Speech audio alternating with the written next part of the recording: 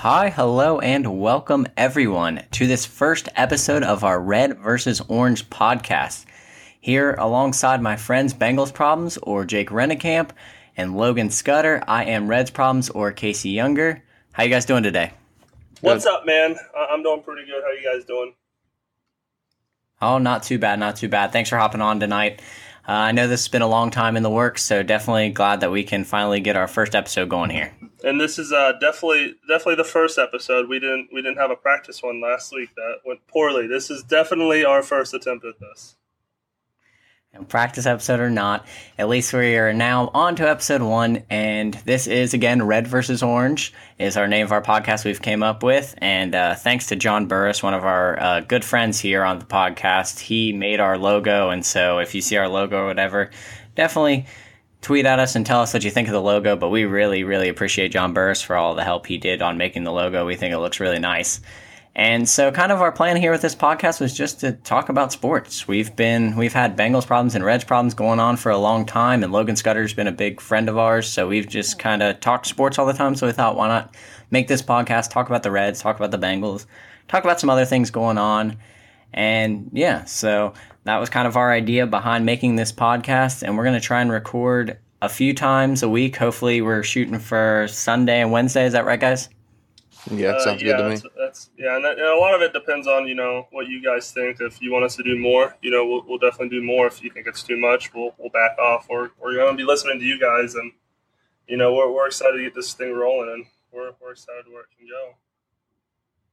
And like Jake said, we're going to try and focus on communicating mostly with you guys and hearing your feedback, getting your questions. And thank you to everybody who submitted a question for our first episode, because we send it out a lot. And as you guys listen and as you guys have questions, we'd like to hear them. And even if you don't agree with us or there's something you don't like, send us a comment, send us anything, and we'll address it on the podcast and talk to you guys, because that's our main reason for making this, is for you guys. And so I think that would be time for what our first segment is going to be on every episode, and we want to focus on this, and this is our question of the day. So our question of the day was sent in by Buddhist David, at Buddhist David, and he asked, oh my gosh, it's a great one. All right, if you're ready for this, listeners, is cereal with milk considered soup? That is the question of the day. Is cereal with milk considered soup? So, guys, I'll give you each your opportunity to tell me, do you think cereal with milk is considered soup? So, Logan, you want to start with this? I have a question of my own. How long do you think he's been sitting there ready for the opportunity to ask that question? I think he's probably glad somewhere would give him airtime. This guy, Buddhist Davis, has to be a philosopher. I mean, who thinks of questions like this? This guy must just spend every day, all day, just coming up with amazing questions. Like, is milk? I mean, this made me stop what I was doing at work today and just think for 5 minutes. I mean, it made me question my whole life. Like, this stuff blows my mind. I like the comment that we got on Twitter, as some guy commented on it and said, "Sure, period. That's it. Also, nothing else." Quick plug: follow our new. Make sure you're following Reds Problems, Bengals Problems, Logan _ Scudder17, and also the main one you guys want to follow, Red v Orange. That's where we're going to be posting all this stuff. You guys can send us questions, DMs, whatever. We're going to be super interactive. Make sure you give that a follow. It's going to be another one of our sports pages, like Reds Problems or Bengals Problems. Same with the email. You can send it to our email too, redvorange@gmail.com, if you feel like emailing a question. But back to the main question of the hour: is cereal with milk considered soup? So, Logan, you want to tackle that one first? I'm not like Jake. I actually did not research is cereal with milk considered soup. So I think we should that in private, man. Come on. I think we should let him take it over. Okay. All right, Jake. What's your analysis? I did my research, and it made me think. Like, does soup have to be hot? Like, usually you eat soup and it's hot, but if you put soup in a fridge, it's still soup and it's cold. Okay, so this is where my thought process started. After debating for like 10 or 15 minutes, I was like, yeah, why not? We live in a day and age where anything goes. So yeah, if cereal with milk wants to be soup, let it. I don't care. It's soup. Thank you, David. So Jake's determination is indeed that cereal with milk is soup. Logan, are you on agreement with that? I think I'd agree with that as well. I mean, I guess so. I have bigger things to concern myself with. I don't really care. So I guess we'll go two for yes and one's indifferent to the question. But thank you for the question of the day. We will choose another question of the day throughout our questions we receive up till the next episode. So send in those questions. And like Buddhist David sent in, it doesn't have to be anything related to the Reds, Bengals, or anything going on in the world of sports. If you don't want it to be, is cereal with milk considered soup? Is a perfectly fine question that we'll tackle. So now we are on to our news and notes from around Cincinnati and all of sports. So first things first, if anybody saw the images were released of a possible new stadium for FC Cincinnati, did you guys possibly get to see those images of the new stadium they're thinking about building? I'd be I'm jealous of that's as a Bengals fan, I want that as the new Bengals stadium. That looks amazing. I don't know how big it is. It was kind of hard to tell. I don't know how much it's going to seat, but it's absolutely gorgeous. I did see it, but where did they plan on putting it? I didn't see. It looked like it was in Kentucky, right? That's one of the Newport? sticking points. Yeah, they've been talking about Newport. They've been talking about placing OTR down at the bank. So that's one of the points is people don't want it to go to Newport because it's FC Cincinnati, not FC Newport. Yeah, and so people have been talking about our airport that. is Cincinnati Airport, and it's in Kentucky. It's not really that big of a deal. Yeah, no. So it depends on what some people just have to be picky about things like that. But it looks really cool. The whole top of it, if you haven't seen it, has LED lights in it, and will actually be able to change colors between orange and blue for the FC Cincinnati colors. Yeah, look. So that's pretty neat. It looked like it was right across the river from the Red Stadium. That's not set in stone? Yeah, definitely. You could. Is that right? You can see that. Okay. Yeah, I didn't know if that was the rendering new spot. Yeah, they'll see. They'll figure it out where that's the biggest thing, and that's not a for sure. It's not set in stone that we're going to get that. Where are they playing at? Are they at They're at at Nippert. Nippert? Yeah, they play at Nippert right now. And just the unfortunate part about Nippert, it's a great place. It's holding it. They've already sold over 21,000 tickets for tomorrow's game against the Columbus Crew in the next cup they're playing in, but in the fourth round here. But the problem is it's so hard to park up at UC, and the parking's rough, and they need their own stadium if they're going to become an MLS team. So I didn't realize it was that big. I honestly didn't realize it was that big. If anybody hasn't had the opportunity to go, I don't care if you're a huge soccer fan or if you don't really even like soccer. FC Cincinnati games are a great time. Yeah, the food, the beer's cheap. So I'm gonna find their tweet and retweet it from the Red v Orange account. So make sure you follow, and you can see all these pretty pictures. Do you guys see FC Cincinnati dying out and slowing down? Or how do you view it? I don't. I think soccer is becoming one of the more transcendent things in America. I think a lot of the time it kind of died out, and now all the younger kids are playing. I mean, just think about all the friends we knew that played soccer in high school, played soccer as a kid all the way growing up. Some of them even played soccer in college, and now it's just kind of translating over. The environment's fun. Yeah. You can create a good atmosphere. Tickets are fairly cheap. Season tickets are only $50. And I know they'll go up if they go to MLS, but I really think it's going to start taking off. I mean, I know my interest is growing for soccer incredibly from the professional level all the way down to even when I was in high school, I started following it more. So I think it's going to really stay a big thing. And plus, we don't really have a lot going on this time of year anyway, except for the Reds and the Cyclones. And a lot of people don't really go to the Cyclones other than the beer. So right. I think it'll stay around. Yeah, I do too. I'm not the biggest soccer fan in the world, but I don't think I've been to an FC Cincinnati game yet either. That's something I need to do. I have not either. I think it's awesome for the city of Cincinnati. I think it's making us become more of a well-known sports city. The more sports we get would be great. Now, what would make it perfect is if we get an NBA team eventually. That would be a dream come true. That would be nice. And it must be like Jake has some outline or something, because that's our next sports news and notes from last night. We had our NBA Finals ended last night with the Warriors defeating the Cavaliers and clinching Kevin Durant's first title. So the Warriors are the champions. Guys, quick thoughts, reactions? I don't know. LeBron's the GOAT. I second that. And the Warriors team are a bunch of cupcakes.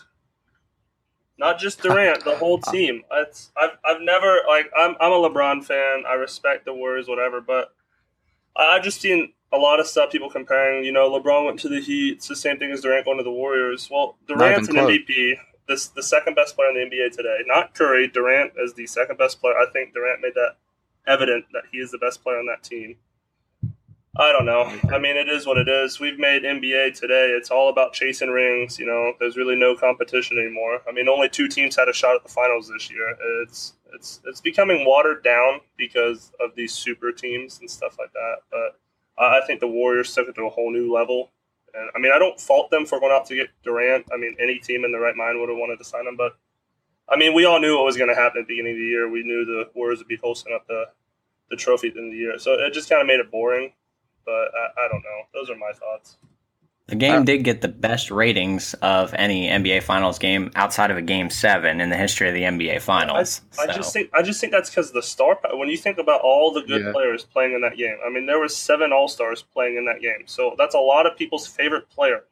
I mean, LeBron, Durant, and Curry are arguably the 3 most popular players in the game. So the NBA, I'm sure, loves it because it's great for marketing. I mean, what better than having your best players play the whole season and then a whole nother season, which is essentially the playoffs is. For the NBA, they love it.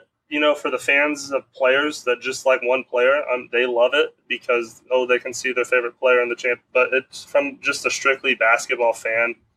It was a boring year. I knew it was going to happen. I'm a big LeBron fan, but I mean, I knew once the series started, the Cavs realistically don't have a shot, But LeBron's LeBron, so I mean, the series should have been over in 4 games, and LeBron is the only reason it went to 5 games. But I'm upset. That's what I am. I just really can't imagine. I mean, because we're not from a city that has an NBA team, but can't really imagine just being from a city of any team. Throw it out there from a different city that's not Cleveland. Utah. Or not Oakland, Utah, for instance. Just that's what they have to rely on, and you basically know you're going to watch the whole season. And they had a good season, made to the playoffs, whatever. But you have to go through that whole season knowing eventually there's no shot they're winning the title, which is I feel like I see your point, but try being a Bengals fan and then come talk. That's what I was going to say. Well, that is true. So I guess that we have that to live for. I don't know. The NFL is so much more open. I mean, in the NFL playoffs, you have to win 4 games. You have to win. All you have to do is win 4 games. Versus the NBA playoffs, you have to win. You're not going to beat LeBron in a game of 7 or a best of 7 unless you've got Durant and Curry. Anybody can beat anybody in the NFL on any given day. I mean, the Falcons weren't the heavy favorites to go to the Super Bowl last year. I mean, they were a top contending team, but I mean, I know Tom Brady wins a lot, though. Tom Brady does win a lot, but from the dominance we're going to see from the Warriors for the next 4 to 5 years, it's going to be unmatched in sports. I read an article today. The Warriors will open up next season as the biggest favorites by far to be champions in anything we've ever seen before, and that including the great Jordan Bulls teams of the late 90s, the Patriots of the early 2000s, and even today. I mean, it's unlike any other thing, and I don't know. It's just gonna. I think it's just gonna ruin NBA. Yeah, we'll just have to see basically what happens there, but we'll move on to some more local topics. As the NBA Finals will probably end up being the same teams next year, maybe with a couple different faces. So we'll see how that goes. But ultimately, the Warriors did win last night. So we have some other news. A lot of news has been going on with the Reds lately around good old GABP and around this team. One thing that went on was Scooter Gennett was named the NL Player of the Week, and of course that was mostly due, pretty much all due to his 4 home run game, which was a very historic night. Guys, we really didn't get a chance to talk about that because that was supposed to be when our first episode came out, but then we kind of pushed it back. So Logan, what are your thoughts on the good old 4-homer night for Scooter Gennett? Most irrelevant 4-homer night in baseball history? I would say yeah, probably. But, I mean, it's pretty relevant because that's more rare than a perfect game, isn't it? Hasn't happened less times. Yeah, he was number 17, so his bat actually just got to Cooperstown today. He's with this. There's 16 other bats in Cooperstown that have done it, and he's the 17th bat that got added. And I think there's been 22 or 23 perfect games. So, yeah, definitely more historic. Wow. I don't think people view it on that level, though. I think people would still see a perfect game and see that that's more of a bigger accomplishment than 4 home runs in a single game. Yeah, definitely. I think a lot of people, if you ask them, like, would you rather go see a perfect game or some guy hit 4 home runs? That's 5'8" or whatever. Yeah. That probably would go see a perfect game, even if it's some pitcher you've never even heard of. But pretty interesting. So, but congrats to Scooter Gennett, obviously, on being named the NL Player of the Week. And, of course, the All-Star ballot updates got released yesterday. Zach Cozart finally overtook Corey Seager as the number one shortstop, which I definitely think, even being a Reds fan, I think he should be. But in all, I definitely think he's having the best year of any shortstop in the National League right now anyway. So I definitely think that he should be deserving of that number one spot. Do you guys have any disagreement in that, or do you believe he should be there? No, I do not disagree, but do you think Joey Votto will actually buy him a donkey? That is interesting. Joey Votto's supposed to be buying Cozart a donkey if he made it to the All-Star starter or whatever. So it'll be interesting to see if he actually buys him a donkey. I could see Joey being a man of his word, so I don't see why he wouldn't buy him a donkey. I don't know what Zach will do with it. I guess he'll just put it in his backyard. But he could donate to the Cincinnati Zoo. There you go. He can hang out with Fiona. The only thing I do hate about the All-Star balloting, though, is how it's a popularity contest more or less than who's having a better season or who the best player is. Yeah, I think a lot of the times it's starting to get better. Like, you can look through some of the voting, and like Ryan Zimmerman's leading the first baseman for the NL, and I think that's very deserving. And Zach Cozart's leading shortstop, which I think is deserving. But you have people like Jason Hayward, who's not having an exceptional year. A lot of the Cubs get voted up pretty highly. Corey Seager. So Corey Seager isn't having that good of a year. There's not that many Cubs up there this year, is there? Like, compared to last year? Rizzo's hanging around number 2. Addison Russell was ahead of Cozart for a while, which is just completely mind-blowing to me. Schwarber was up there too, wasn't he? Chris Schwarber's winning in third base, right? I haven't checked third base, but he might be. Sure but definitely, yeah. And then, but yeah, for the most part, I think it's getting better. Just it seems like more now just one team. They've put in a lot of stipulations to try and stop people from being able to vote overly or make up fake emails, but. Wasn't it just like 2 years ago that the Royals had like 6 starters into the All-Star game, right? Yeah, they found out there was some 200,000 or some insane amount of number of votes that people had on fake emails that they never even used and just created just to vote. So yeah, but didn't the Reds get in trouble for something like that? Didn't we have like 7 starters or something the one year? Like, well, we had I don't think we got a long. We had ago. I don't know. That maybe, but yeah, I mean, possibly. I mean, it's hard to. It was probably the Big Red Machine days when we won back-to-back World Series. I'm pretty sure the Reds got banned from the All-Star game for like a season or two because they literally were like putting stuff in restaurants, and they were like literally, it was unbelievable how many votes they had. But I'm sure Johnny Bench was more deserving than Salvador Perez. Hey, that's my fantasy catcher you're talking about. I don't care. And just some other notes on the All-Star balloting. Votto finally made an appearance in the top 5. He's definitely should be in the top 5. He's behind Freddie Freeman right now, who won't be able to play in the All-Star game. So, do our fans not like Joey Votto?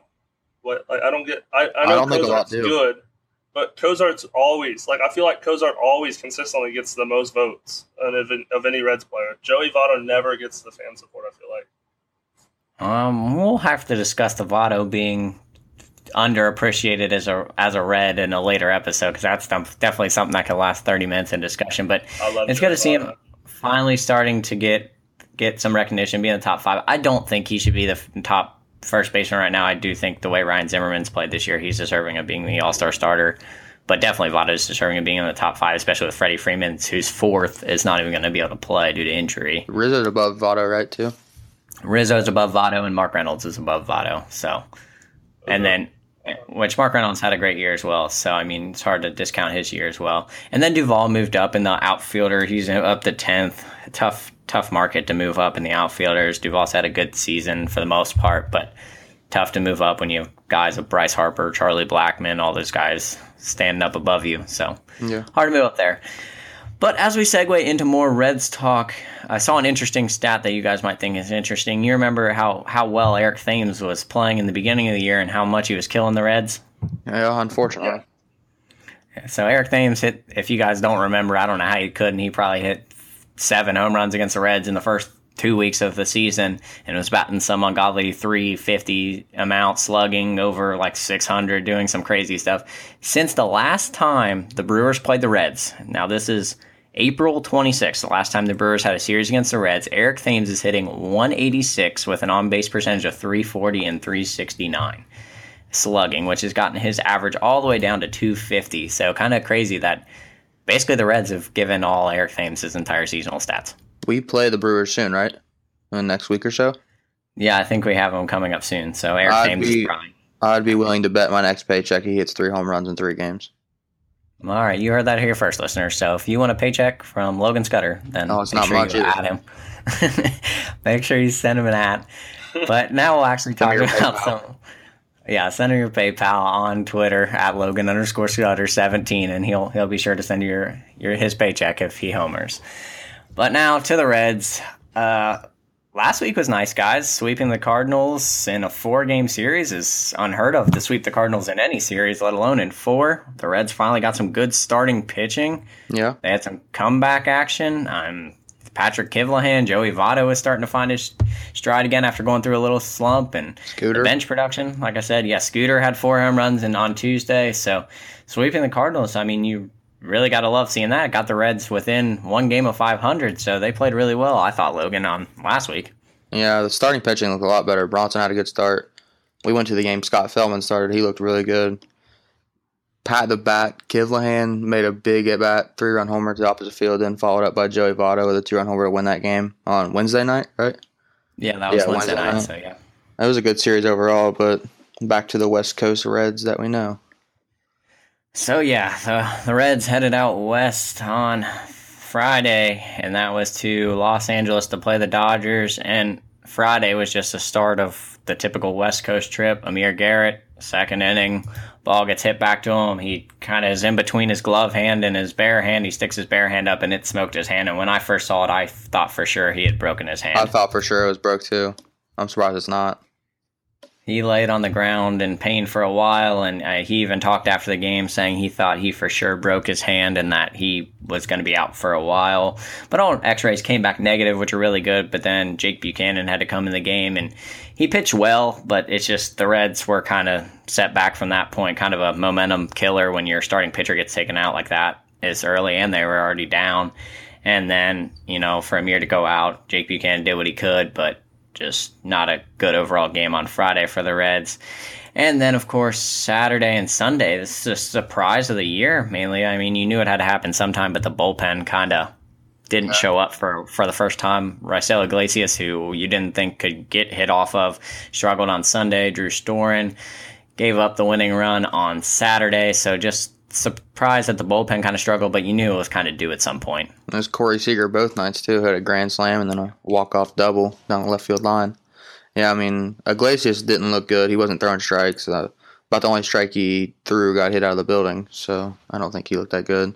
Drew Storen's been struggling of late, too. I mean, his ERA is looking good and stuff, but he hasn't been throwing the ball as well as he did the first half of the season.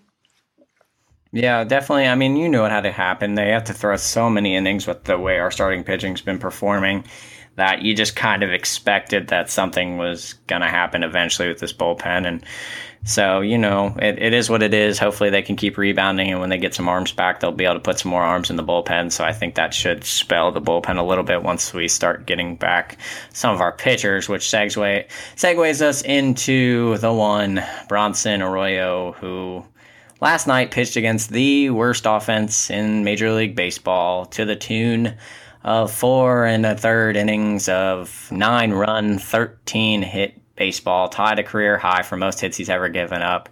And it's time to go. In 4 innings.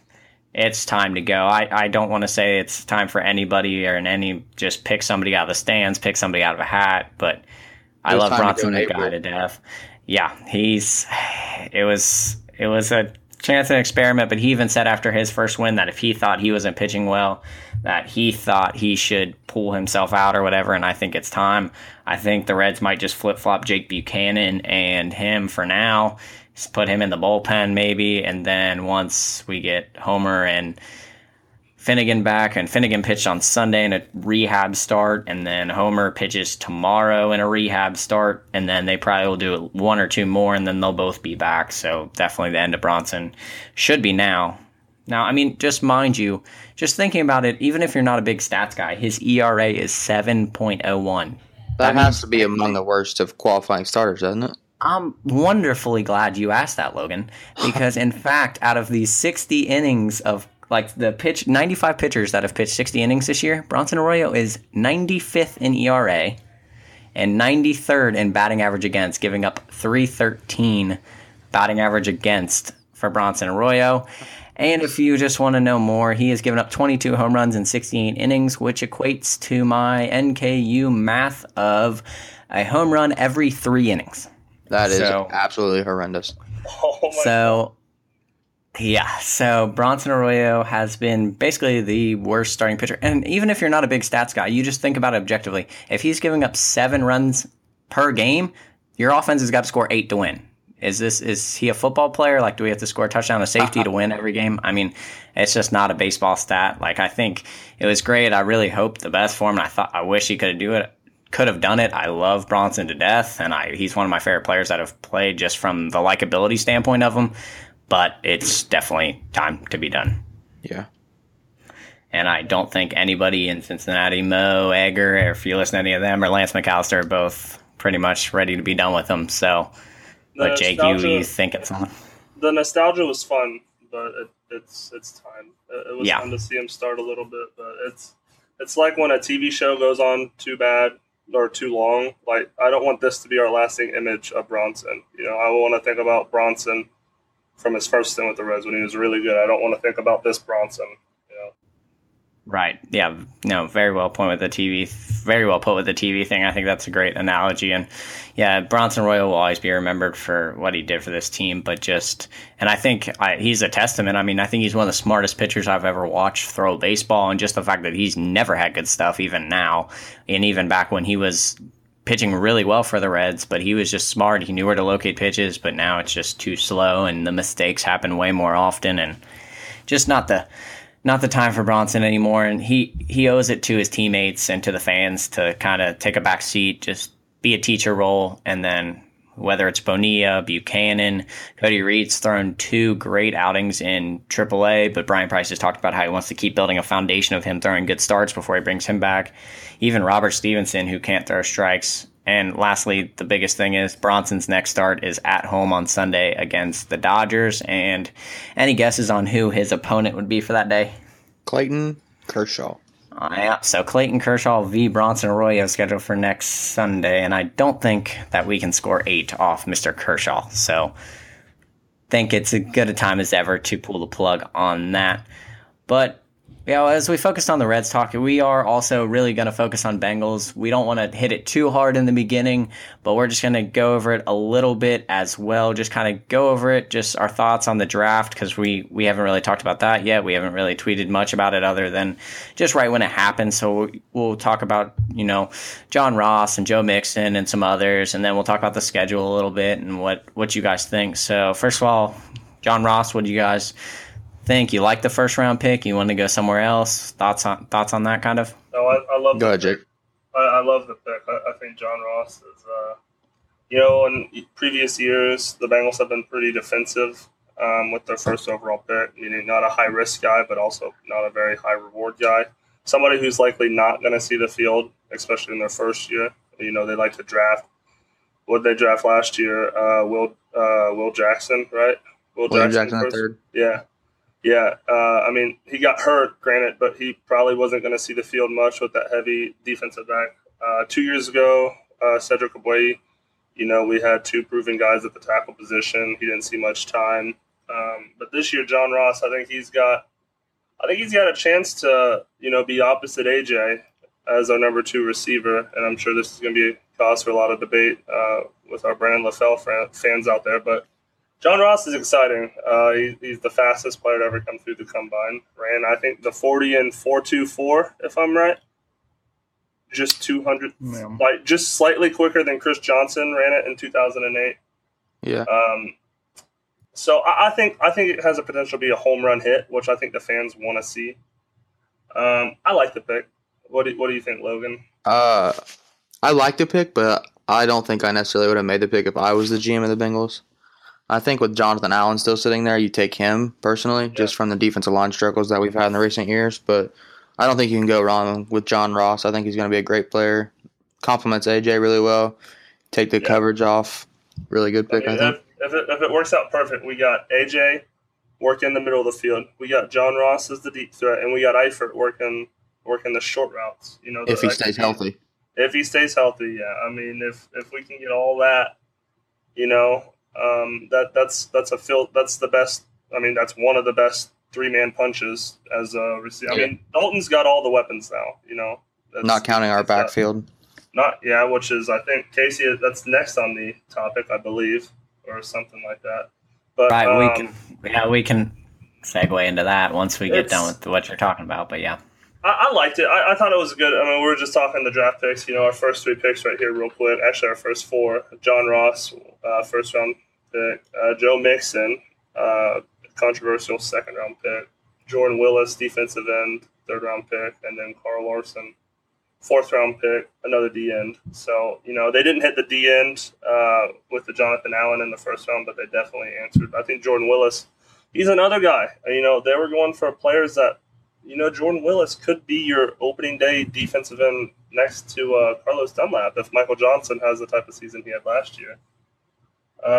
Joe Mixon, we can get into that. People didn't like the pick. Some people love the pick. It's up for debate. But as far as the John Ross pick, Casey, I loved it.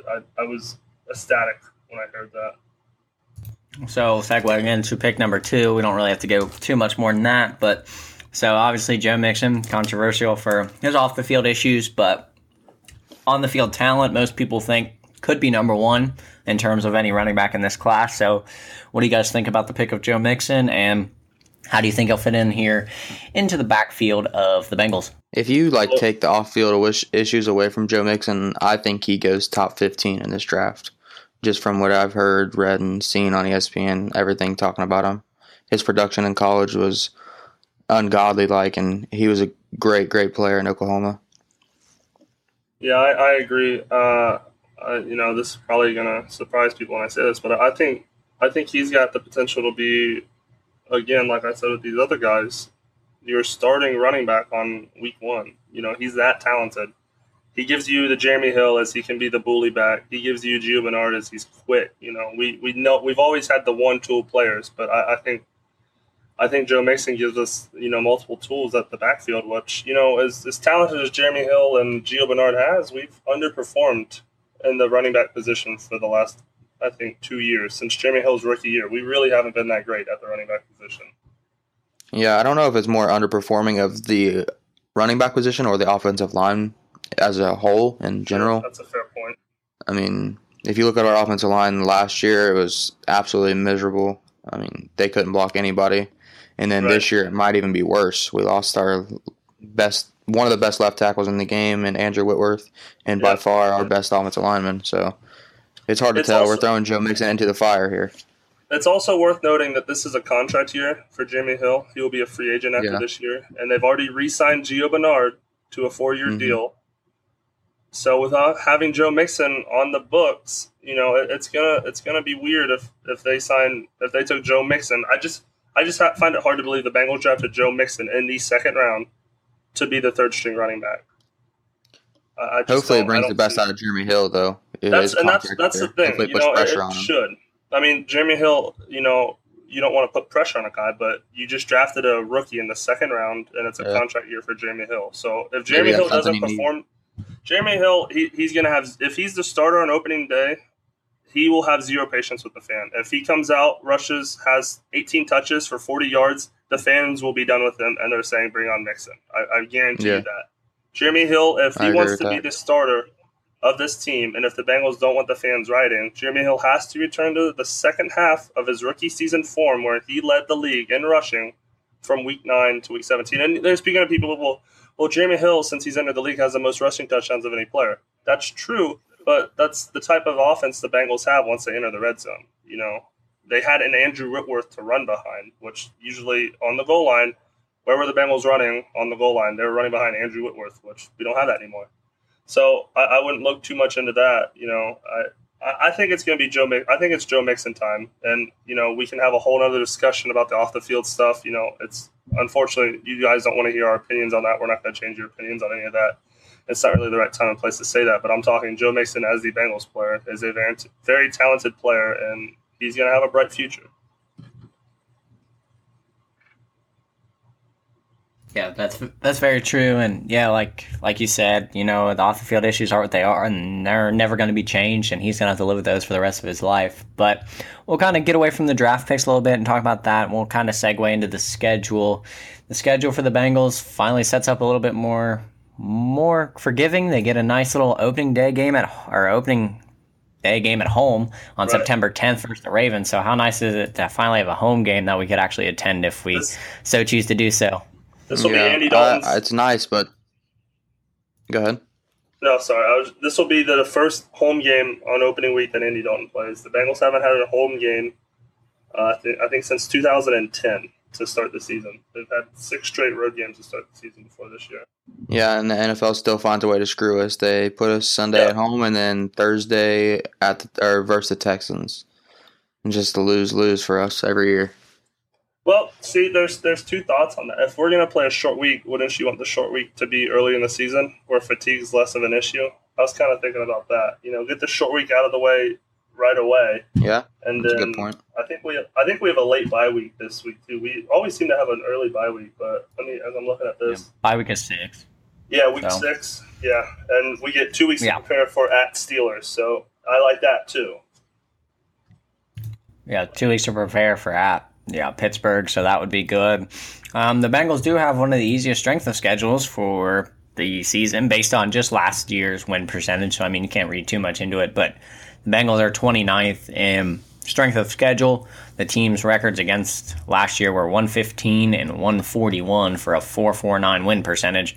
The only 3 teams ahead of them, the Jacksonville Jaguars, the Tennessee Titans, and the Indianapolis Colts, have the easiest strength of schedule, and they all play in the same division. So when you're playing terrible teams Worst in your in division, football. yeah. Yes. So when you're playing in that division, pretty much you're by default going to be pretty high up there. So good schedule, and like I said, we'll get into that more as the season gets closer. We'll talk more about what our predictions are game by game, kind of break down some things we see, what our thoughts are. We'll have some hot takes, some bold predictions. We're going to do all kinds of that stuff too. So we'll definitely hit the Bengals season hard as it gets closer. But we kind of just want to take some questions now that you guys sent in. So we have some Bengals questions and a Reds question in here. So the first thing we're going to go is from @PJ McHenry17. And PJ's asking, how do you see the Bengals backfield shaking out? So you guys kind of talked about that a little bit, but just hit on it. Like, let's just say starting out where you see it and then maybe at the end of the year just quickly. So you guys can tackle that one. I personally disagree with Jake. I think that Jeremy Hill will start the opening weekend. And I do see Joe Mixon taking over if Jeremy Hill is not panning out. But I read a report that Gio is going to probably miss the first couple of games coming off an ACL injury, which was kind of known by all Bengals fans. So that'll put him third on the depth chart. But when he comes back, I think he might be more utilized as like a third down back, like a scat back kind of. But it's hard telling. Yeah, that's fair. I think we're going to have a lot better idea once training camp rolls around. But again, thanks, BJ, for the question. I love the Bengals question. But yeah, like I said earlier, and we're just going off what we think. You guys might have completely different ideas. I think the Bengals are going to try to spice stuff up this year, and I think we're going to see Joe Mixon week 1 starting right back. So thanks again for the question. Yeah, thanks, PJ, for the question. And then now we have another question from @TBomb3. @TBomb3 is asking, how many receivers do you see making the roster? And then he throws out the number 7. So are you guys on pace with his number 7? Do you see less than 7, more than 7? How do you guys see the wide receivers shaking out? So usually every year the Bengals either carry 6 or 7 wide receivers. I think last year was the first year they've carried 7, went into the season carrying 7. But me and Logan were talking before we started up, and we're pretty much in agreement. I think it's going to be 7. Breaking it down, I broke it down into the locks. I think the Bengals will keep versus the very likely, which the very likely, again, are very likely. So my locks in order are AJ, obviously, Tyler Boyd, and first-round pick John Ross. Those are my 3 locks, all right? And then my very likely, meaning very high chance to make the roster, Brandon LaFell 4, Cody Core 5, Josh Malone 6, who was our 5th pick. We took him in the 4th round this year. Rookie. He's coming off shoulder surgery, so that's worth an eye to keep out to see if he's ready for the opening day roster or not. And then special teams pro Alex Erickson at 7. So those are my 7. I think it will be 7. If it's 6, it'll be Erickson that gets left off. So, Scud, what do you think? I agree with you. I do think it'll be 7, but I disagree where you said Brandon LaFell is likely to make the roster. I believe he's 100% a lock. Just from hearing what everybody said about Brandon LaFell off the field and on the field last year, how he picked up when AJ was gone. He's just a pro's pro. He does everything right. He blocks on the field. And I just think he has a championship pedigree playing from the Patriots. I just think he's a lock to make the roster and probably will be starting opening day across from AJ. That's fair. That's fair. All right. Thanks, T-Bone. But again, thanks for that question as well. That was another good Bengals question we had. And then from @law_detour, or AKA Derek Adkins, don't really know how you get law detour out of that, but maybe Derek will have to give us a little Derek Adkins, insight. Boy. So, he put Cozy having a fluke year, or is he living up to his potential? Casey, let's hear you first, Casey. You're a big Cozart fan. Let's hear You're a Zach Cozart fanboy. So Zach Cozart is my favorite player. He has been since he was in AA. I just always thought he'd be a very good player. I got his shirt when he was in AAA. I had it made custom, so definitely was always a fan of Zach Cozart. Do I think the term fluke? No, I think he's been good the past couple of years since he's been working out with Pete Rose on his hitting. I mean, he's always been a way above average fielder. He runs decently well. He stays mostly healthy until the past couple of years when he was running the bases and then, blew out his leg, and then he got hurt again last year. So it's just been kind of, slower times for Cozart but he's been starting off well. Last year he kind of puttered down at the end, but I don't think it's a fluke. Do I think he'll keep up this pace? No, probably not. Would I be surprised if he ends up as the best shortstop in the league this year? No, but it's a very weak position as a whole in the National League. So I wouldn't be surprised. Do I think he's going to keep up these numbers? No, but as a fluke year, I don't see it being a fluke year with the numbers he was putting up the past couple of years, just barring injury and whatever. But he is out tonight. He's got some stiffness, so he'll sit for a little bit. But I think the Reds sitting him's a good idea when he's not feeling his best, because if they can keep him going, then that'll be a big advantage when they get through to later in the year and keeping this team kind of hanging around the 500 mark and maybe keeping them in contention. I don't know. Logan, what are your thoughts? I personally think that Zach Cozart will be traded at the trade deadline. I don't know how. I know you don't want to think that or don't want it to be true, but I don't think it's a fluke year. I think he's one of the best shortstop, if not the best shortstop in the NL, offensively and defensively.